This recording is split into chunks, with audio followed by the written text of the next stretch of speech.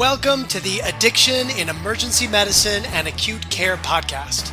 Why does this matter?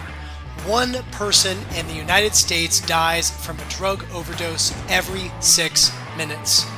We, as healthcare providers, must do better to treat addiction, prevent overdoses, and improve the lives of our patients and their families.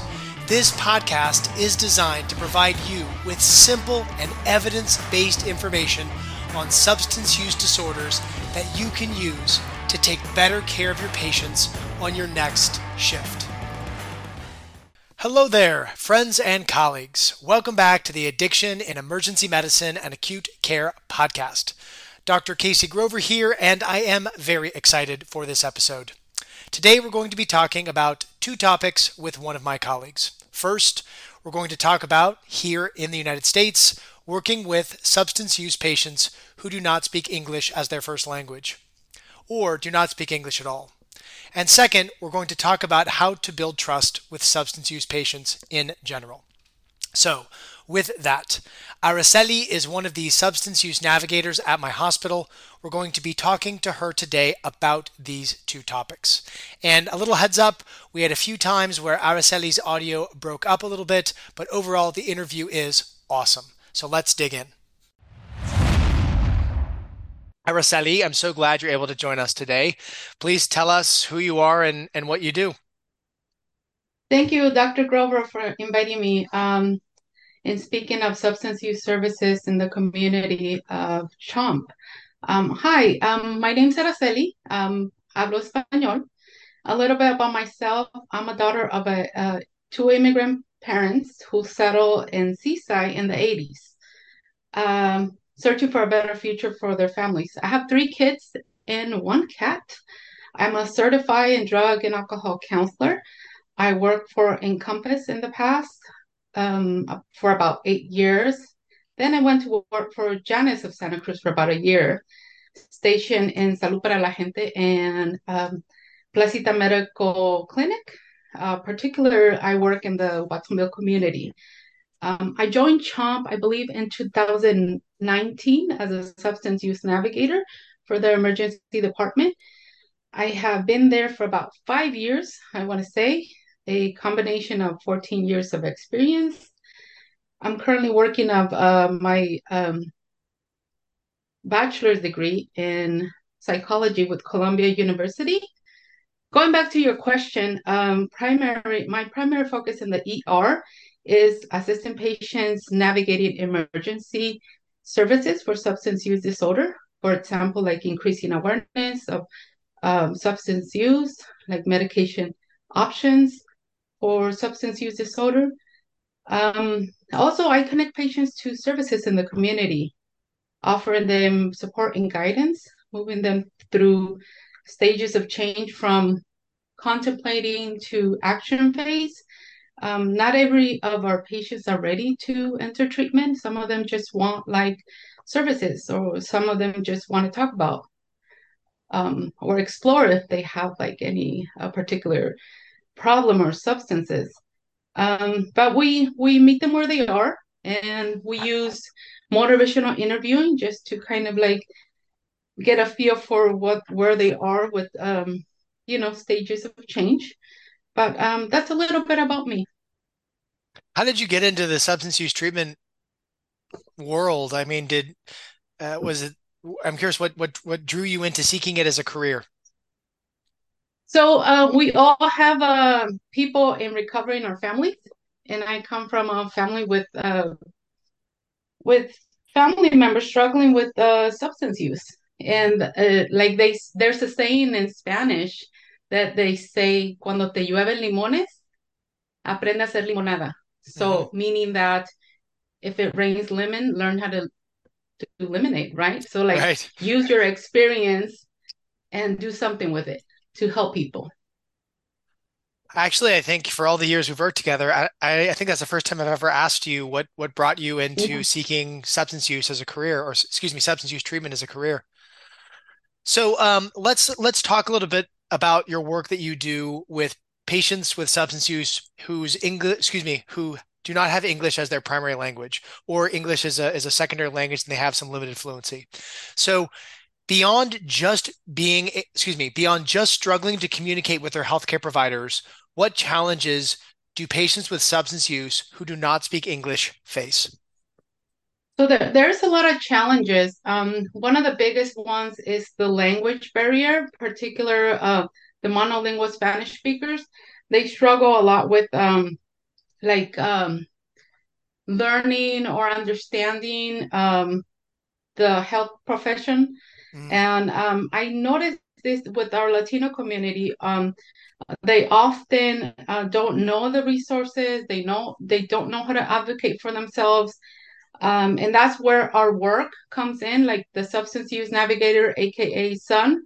And this is where we sit down with the patient, we explain to them, like, these are your options, this is what you can do, this is offer with your coverage with insurance or medical. And so we really like put it in perspective for them. And this is where we also establish the rapport with the patient and we inform them of the options, whether they want to enter treatment right now or they want to think about it and enter treatment later on. do you find that culturally there's specific differences? I mean, obviously, you're fluent in English and Spanish. I should have asked, are you fluent in any other languages? No, just English and Spanish. That's about it. So for, we'll say, just because you do speak Spanish, and what do you notice unique about the Spanish speaking patient? I think you said monolingual, they only speak Spanish. Is there anything unique about them that you find that you can support them in or help them in as you're a Spanish speaker as well? Yeah, so having that the speaking their native language goes a long way because Mm. you understand like their culture and you understand like their struggles and you can put everything in perspective and there's no rush to get into treatment, but you can just talk to them about their options. And I think just establishing that rapport and that communication piece goes a long way, and just letting them know that you're there to talk to them or to answer any questions if any questions come up later on. Talk to me about what your experience has been like when patients speak other languages, whether it's Korean or Vietnamese. Um, I'm just curious when you yourself are having to get a translator for a language you don't speak with a patient with substance use. Tell me what that's like for you and how you approach it. So that is really humbling for me because Mm, it puts everything in perspective. And sometimes, like, getting the language line or, just holding that space for the patient is important. And sometimes you don't need to speak the other language, you just need to hold the space, let them know that there's options, information, and then there's services out there. And sometimes just like simple sign language, I'm not like an expert in sign language, but simple sign language goes a long way. And they're so grateful just to have you in the room with them because sometimes they just come in and they don't know and they don't understand. And so it really humbles me and it brings me back to my earlier like times when I didn't speak the language and I felt lost and I mm. could only imagine them like feeling that. So I go in the room with that in mind, like, just seeking to understand them rather than to like know that I have all the answers. Because I don't have all the answers, but I'm there just to kind of help. Yeah, it's interesting. You and I connected on a patient in Southern California, and I worked with her for a few months and finally got her connected to services down there. And I don't know exactly which country in Asia her family comes from, but she identified as Asian. And it was interesting. She mentioned that there was such stigma around addiction in Asian communities, and she was really grateful that, we kind of were just like, hey, we're just here to help. I it's I would assume when we're using a translator and working in the ER, we only kind of get to kind of the tip of the iceberg of how someone's culture affects their substance use, their history when they don't speak either English or Spanish. My Spanish, I try. I'm not very good. I think I have 4 or 5 primary Spanish speaking patients in my office. I'm actually seeing one of them on Saturday. She's lovely. She's one of those people who's working so much they can never make it into clinic. Yes, Mhm. they're so grateful that they can communicate in the language that is easiest and most comfortable for them. Tell me, when you're working with Spanish speaking patients, what do they tell you is their biggest challenge when they're trying to get treatment for substance use here in the US? The biggest barrier is offering or treatments having Spanish speaking programs. Because Mm, a lot of the patients do have Medi-Cal and do qualify for a lot of these services, but it's just the language. It's a barrier. Like even getting like just their needs met. Like that's a barrier for them. Understanding like healthcare, how it works. It's not common knowledge to communicate with the primary physician. Like I'm struggling with this, I'm struggling with that. So in the Latino community, there's a belief that, and you're probably going to laugh at this, but there's a belief that you only go to the doctor when it's really severe. hmm So they do use like the ER hmm as like primary care. Like Totally. and yeah, like so we see a lot of the patients that have never seek care and they show up over there with all these complications. But it's like I said, it's sometimes it just takes that person to kind of educate them and like tell them like yeah you can go to your primary care physician for this kind of things, like you don't have to come to the ER. But I think information is key and it's important for all our community to learn more about like substance use, and you can ask your healthcare provider for all these services. Yeah, I'll never forget. I think it was in ER room 8. I don't know how you are, Araceli, but when I have particularly memorable cases, I always remember the room I was in. Yes. And I was in room 8, and there was an probably maybe about 65, mid 60s Latino gentleman, and he'd never seen a doctor before in his whole life. And I was the first doctor he'd ever seen. And I was Yeah. like, wow, I was like, tell him, like, I'm so honored that I'm the first doctor you've ever seen. So, yeah, Yes. we definitely see that phenomenon. Um, Tell me, do you find that when you are asked to see somebody who is primary English speaking versus primary Spanish speaking, do you find that they have different understandings about substance use or expectations about what treatment involves? And how do you incorporate that into when you're trying to help them get connected to services and treatment? Yes, definitely. We see a lot of differences between both of the patients or the communities. Patients with certain cultures may be able to connect better with a navigator of the same culture. Mm, However, it all depends on like the factors like culture, education, background, upbringing, like all these factors out into how patients will respond to like treatments or interventions. But like I said, I always go into the room like seeking to understand the patient rather than like I have all the answers, because like I said, I don't.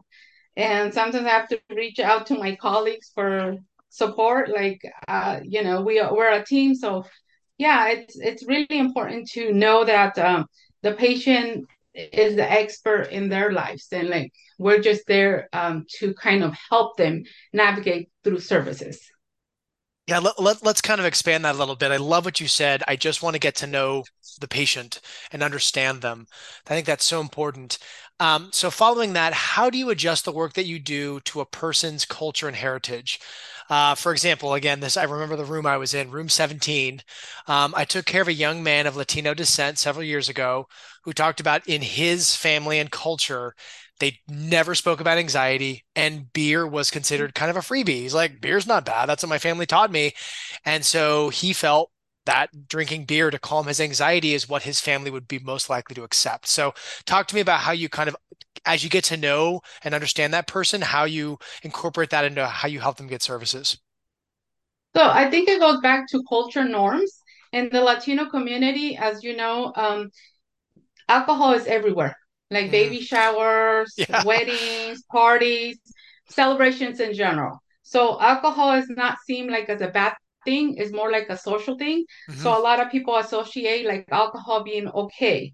Um, But like keeping that in mind, I often go into the room and I ask them like, so why do you drink? Or what, how does drinking help you? And Mm, so like when they answer that, like I understand the purpose of the drinking. Maybe they'll say like, oh, well, it helps me sleep, or it helps me with my anxiety, or I'm depressed and that's why I drink. And then I'm like, oh, okay. And then I use that opportunity to kind of educate him on like the alcohol and marijuana and the long-term effects of, causes anxiety and depression. Like, yeah, you think it's helping, but in reality, it's not. It's mm, doing the opposite. right. So some of the patients are not aware of that. And they think, oh, it's helping me, but in reality, long term, it's really not. Yeah, I think I had, was it three high schools last week talking, and kind of the best way I can describe substance use to young people is if it were helpful in the short term and the long term, we call those medicines. If it's Right. helpful in the short term but harmful in the long term, we usually view those as of kind of substances that can be misused.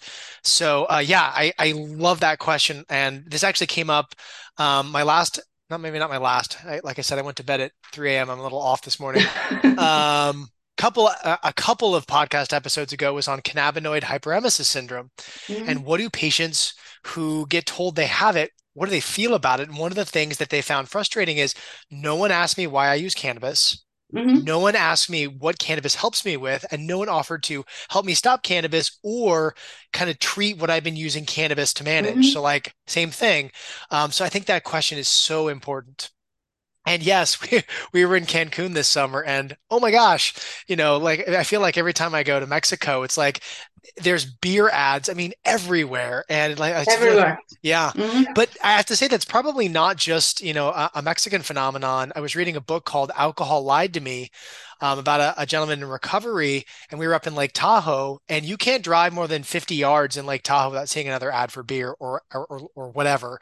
There's a Lake Tahoe vodka, and that they sponsor a bunch of stuff. So, same thing, here in Monterey. I mean, all the wineries.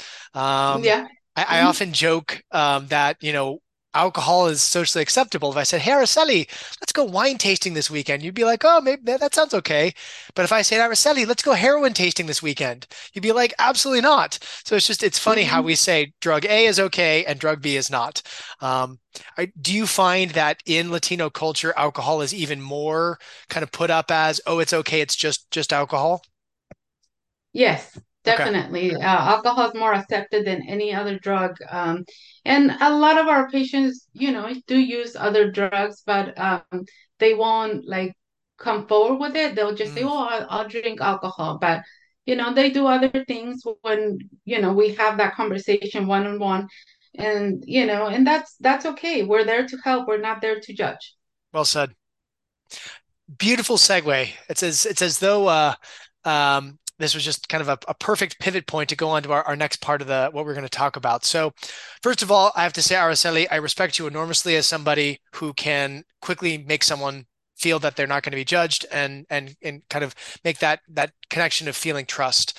When you first started in the emergency department, I had no idea how you approach someone with substance use and make them trust you. And I just want to say I enormously respect the work that you do because I'm always amazed at how you can make someone's kind of guards come down and really connect with them. And that's what I want to pivot to is talking about building trust in our patients, excuse me, building trust with our patients who use substance use.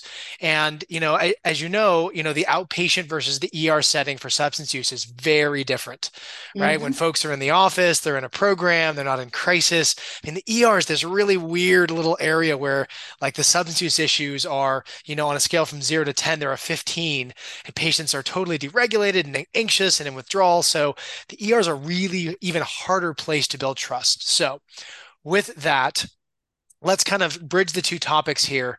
How do you find being fluent in Spanish affects your relationship with patients with substance use who are primarily Spanish speaking when it comes to developing a trusting relationship? So I think it's important just to kind of go in there not as like, oh, you did this drug, but going in there with just like an open mind, like, hey, how's it going? Like, how can I help you? Or are you seeking services today? And they're like, no, absolutely not. That's totally okay. Just like, one of my favorite concepts that I use in treatment and I use in the ER as well is like leaving the doors open. Like you don't want treatment right now, but okay, maybe in a week or a couple weeks, in a month, in a year, you'll you have my card. You can reach out. You're welcome to call me or text me. Like you don't close the doors completely. You tell them we're here for you. Whenever you're ready, come back. Well said. Do you find that you have a unique advantage with your Spanish speaking patients in building that trust because of your ability to speak Spanish?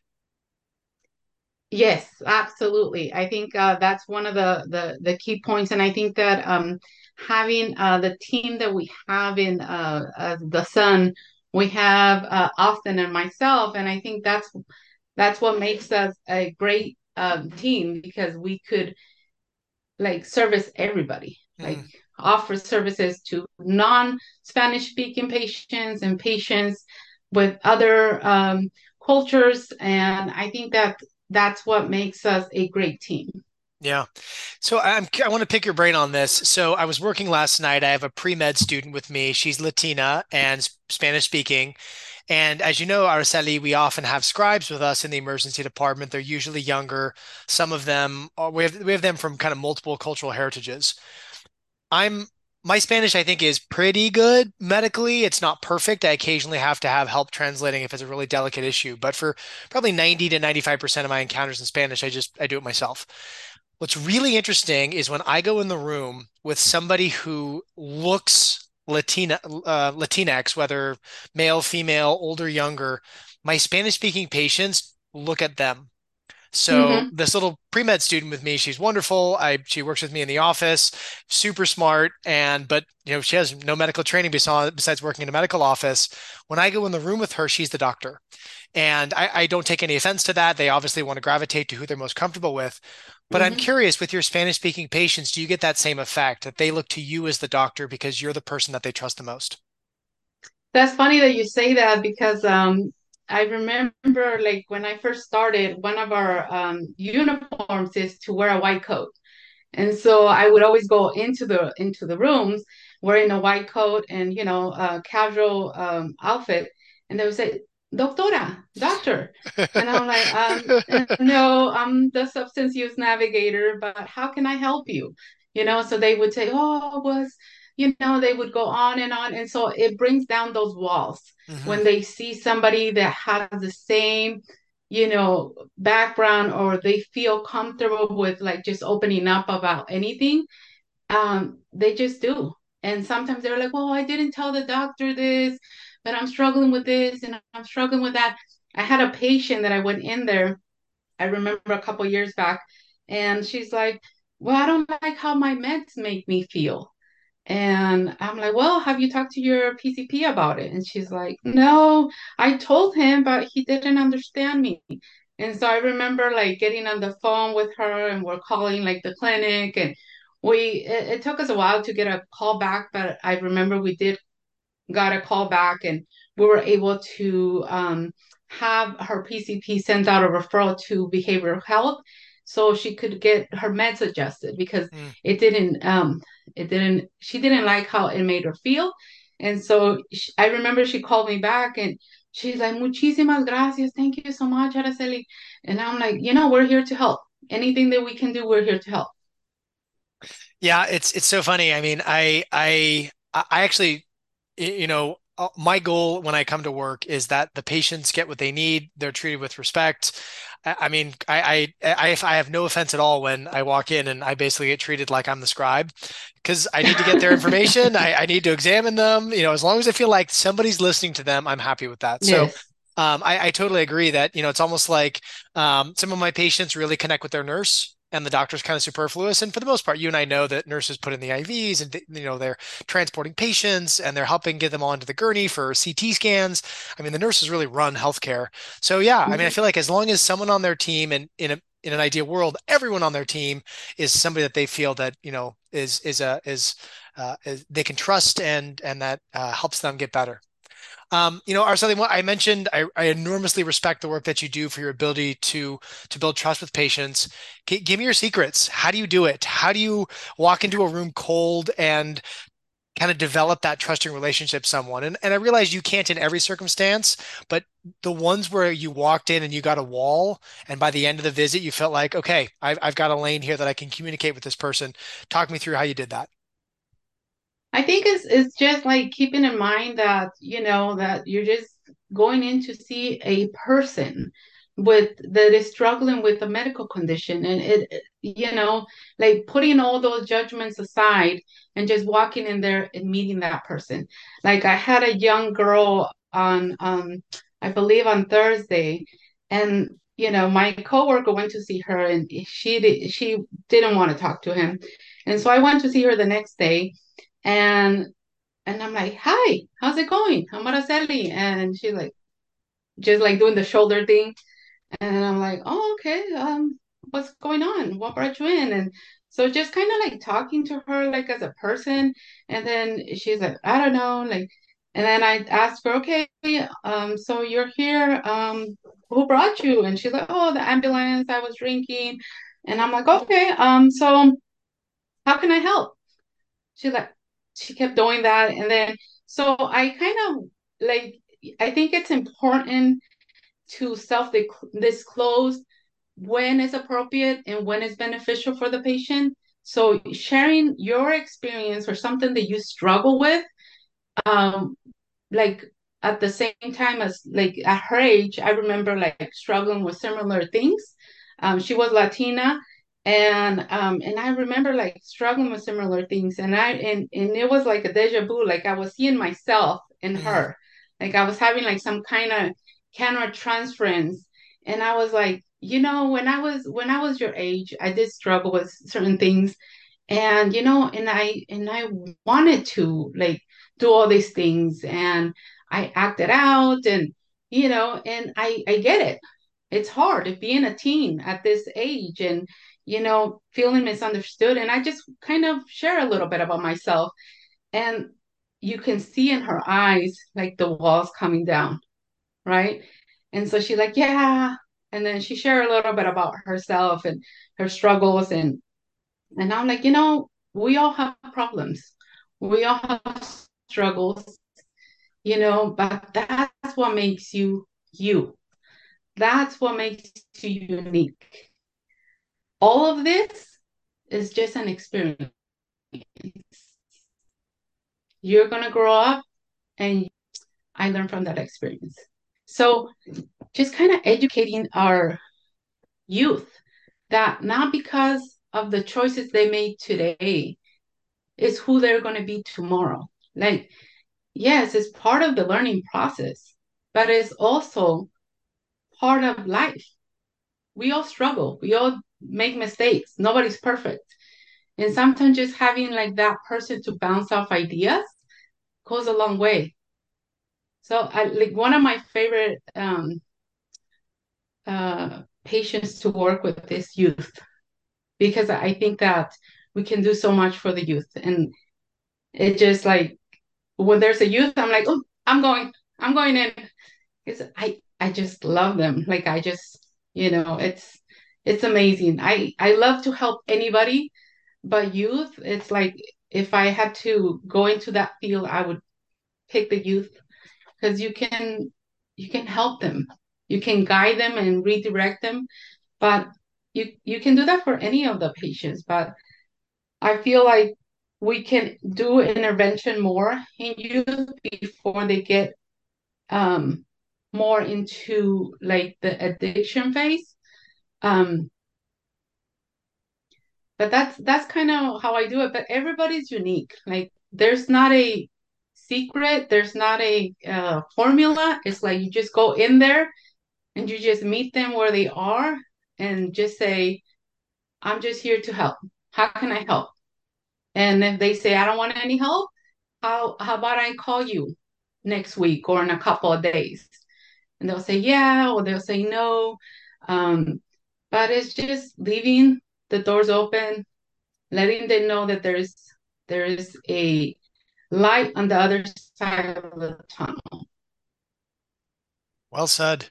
Yeah, having been doing addiction medicine more formally now since February, yeah, I couldn't agree with you more. The youth for me are challenging because they need a lot of support.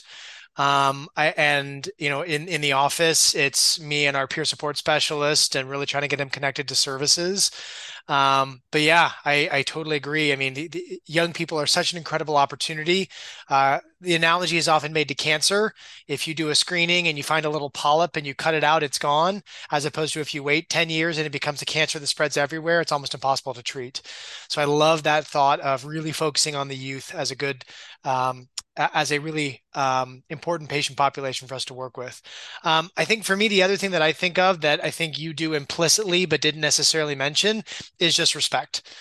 Making eye contact with people, making them feel sometimes, forgive me, like a human. I mean, some of our patients thank us for shaking their hands, making eye contact. I think respect is such a core part of building a trusting relationship. Yeah. Um, Yes, absolutely. yeah. I'm going to ask kind of a difficult question. I think for both of us, we have loads of examples of when this happens. But when you've made a connection with a patient with substance use, what frustrations do they share with you about their healthcare providers? And what can we learn as healthcare providers from that? I can think of loads of things I can share about this, but I want to hear what your experience has been. I think some of the patients tell me that they feel judged, like even like coming into the room, they feel like maybe the way they look. Some of our patients have tattoos, so the way they look, the way with the substance they use. Oh, well, why is he here, or why is this like person here? So they feel like they get treated differently than that patient that comes in for a insulin refill or a inhaler refill. So they feel like they have that judgment put on them, like prior from the provider coming into the room. Um, and it's real. I mean, it's it's important, I think, that to see the person first, the person struggling with a condition, because a lot of the patients, as a child or even young youth, like if you ask them, they're not going to tell you like they want to be a person with substance use dependence or a person that uses alcohol. Like that's not what they want to do. Sometimes they fall into those categories because they're dealing with depression, they're dealing with anxiety, they're dealing with grief. Like there's other underlying causes or things that makes them drink, especially in the Latino community, like we Mm, mentioned, like yeah. they deal with anxiety, they deal with depression, like they lose a girlfriend, they lose their wife, and that's a way of them coping or like bottling up those feelings so they won't so they can continue moving forward without having to deal with the pain. Yeah, I couldn't agree with you more. I think feeling inherently judged is what my patients are most frustrated and kind of emotionally wounded by. Is they're like, "Hey, I went to the hospital and they treated me like dirt. Like, why didn't anyone help me?" I think the other thing is, unfortunately, our healthcare providers get very little education about addiction. So I've said this a number of times. So my colleague, Dr. Close, and I 15 years of medical education between the two of us at UCLA and Stanford, and we got 1 hour of education on addiction between the two of us, and it was on gambling addiction. Mm, We learned, I think, as particularly in the ER, we're taught this is how you manage alcoholic liver disease. This is how you manage COPD from smoking. This is how you manage endocarditis from injection drug use. But they never teach you how to manage the addiction that leads to the other problem. And so it's almost like we over medicalize these patients rather than seeing them as somebody who has a substance use disorder and a medical condition. We just see the medical condition. And then I guess almost people feel kind of under equipped to be able to actually address the substance use. I mean, truly, I was talking about this the other day. The art on my podcast is painted by a patient of mine named Paul. I didn't know anything about addiction when I first met him as my patient, and he was in recovery from opiates. And he was like, "No opiates, doctor. I'm in recovery." I was like, "Oh, okay, sure." So I took care of the infection in his arm, and I was like, "I don't know anything about addiction. Like, if I take you to coffee, will you teach me?" And Yeah. that's really where it started for me. And so I think, you said it really well that people feel judged for how they look or what they use, and that really undercuts them trusting their healthcare providers. I think it's also important for like the ER docs to kind of and I know that we're in the ER and it's everything is like fast paced, but I think it's important to take like that minute to listen to the patient Mm, and like, answer like questions that they have because I feel like in the ER we see the patient, but then we're like a quick fix, right? It's like a band-aid to the wound, like figuratively speaking. But if we take that like that minute to just understand why they use, maybe we can have that like chance to get this person connected to services. yeah. Well, it comes back to what we were saying earlier that a lot of times with our addiction patients, no one asks them what they're using the Mm-hmm. substance for. Yeah. Let's segue into our next question because I think there's a little bit that we can unpack there with this question of why do you use? How do you approach connecting with patients in the emergency department who are using substances but are not open to treatment? Well, we provide them information, we give them resources, um, and we address any concerns they want to talk about, like other situations that they're having. Like I had a patient that did not want to do nothing to do with addiction services, like a separation, and that's why he was drinking. And I'm like, okay, perfect. Let's get you hooked up to some counseling services. And sometimes patients find recovery through other avenues, like not necessarily through substance use treatment, but sometimes going to counseling that they can start like working on like that part of themselves, and then that will lead them to the counseling services.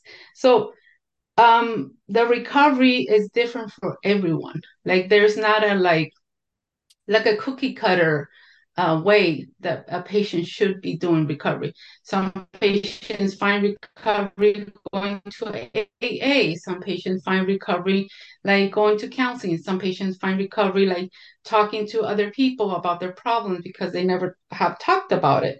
So there's definitely different ways that patients find themselves and find that help that they need. Yeah, I agree. I mean, I think what I've learned to do, even in the last few weeks to months after doing some more research on this, is when patients kind of feel like they're not ready or they're putting up barriers, I think I try to just get to know them better and say again, tell me why you're using, how does it help you? What can I help you with to help that? Um, with cannabis, I've had a couple of folks that I've really spent a lot of time working with, and yeah, it's just a lot of it's very poorly managed anxiety and getting connected to counseling. One of my patients has Mm-hmm, horrible PTSD from her job, and a lot of getting her into residential has been just getting her to kind of admit that there's a lot of mm-hmm, emotional trauma. And I just got her a new PCP, and the PCP is getting her into psychology and counseling. I'm like, yes, this is what we needed. I mean, it's almost like what I get is, well, I don't mm-hmm. have an alcohol problem. I have a job problem, right? It's like, it's not me, Right. it's my Mm-hmm, job. If it weren't the job, I wouldn't do it. So again, just trying to mm-hmm. understand. I think if we could say anything about when someone's resistant, take the time, get to know them better, dig deeper. And I think you may find that they're willing to at least help, excuse me, they're at least willing to get help in some way. I think just leaving the doors open, like I Yeah. mentioned before, and eventually they'll move from like the stages of change from like preparation to action. They're in different places. Patients like they're in different places, so you just have to like walk with them as they move forward to into recovery. Yeah. Well said. Um, Kind of going a different direction here, so, in the emergency department, we have kind of this specific chunk of time that people are with us. But I know from your work that you'll follow people for months. How do you go about building a longer term trusting relationship that like they know that if they have a lapse, they can call you? How do you make that connection last longer? I normally check in with them by text, phone calls, emails, and then some of my patients actually stop by the ER just to say Really? hi, like I'm doing great. Like That's so cool. I yeah, and a few of my patients I have connections with their parents, their moms mainly. Uh-huh. I have a group of moms, and so they send me pictures of their kids doing great, like I remember this one of my patients, was struggling with opiates. Like, he was really skinny, and then she sent me a picture of her son, and he was in a tuxedo, and he was preaching and sharing his story, like going from church to church, talking about his recovery and how he struggled for 2 years. It took us 2 years to get this patient Wow. into program, Cool. and he stayed in program, and I just feel like a super proud mom when they call me or when they text me or when I get those pictures, and I'm like, this is a win. Like, Yeah. this is the reason why I wake up every morning and come to work. So it sounds like it's some of it's just being consistent, is being there, constantly letting them know that you're ready Yes. if they are, just again, kind of Mhm. consistency in contact. Yes, exactly. It's like treating them like family, like just checking in. Hey, how's it going? Like, I haven't heard from you. Like, are you still there? Like, you Yeah. change your number? Yeah, yeah, yeah. And so, yeah, they're like, no, I'm good. I'm good, Araceli. I'm like, okay. Yeah, a lot of my patients in the clinic we see every week, and then our peer support specialist reaches out every week. It's that consistency. Hmm. Yeah, yeah, yeah. Well, Araceli, first of all, you do awesome work. Thank you for all the incredible stuff that you do. Just such an incredible person to have in our emergency department and in our community. Thank you for taking the time to share your work and teaching us. Before we wrap up, is there anything else you wanted to share about the work that you do or what you've learned as you've gone through your career? I think like again, it's important to meet the patient where they are. It's important to treat them as person first, a person with a medical condition, and like I just want to like let anybody know that is listening out there that if you are struggling with a substance use, if you want help, just come on by the ER. We're there. I'm there Monday through Friday in the mornings, and my coworkers there in the afternoons. If you don't want to go to your PCP, you could always come to the ER, and we can guide you to what to do. And also, I just want to let the Hispanic community know that si tiene un problema con su consumo de alcohol o dependencia a sustancias, háblenos, vengan a buscarnos. Yo trabajo lunes a viernes en la mañana. Mi, ah, mi otro compañero trabaja en la tarde. So, si usted no sabe dónde empezar o dónde acudir, venga al departamento de emergencias en CHOM y pregunte por Araceli o por mi compañero Austin. Thank you, Dr. Grover. Yeah, thank you. Just for the audience, we're really blessed in this part of California. So we're in the Central Coast. Monterey is the county that we're in. To the north is Santa Cruz. To the east is San Benito. I believe there are 7 emergency departments, and all 7 of them have someone like Araceli, who is a substance use navigator. So if you're in the Central Coast of California, we're in a good place. I can't say that for every emergency department, but it definitely needs to be that way. All right. Well, that is the end of this interview and this podcast episode. That is a wrap.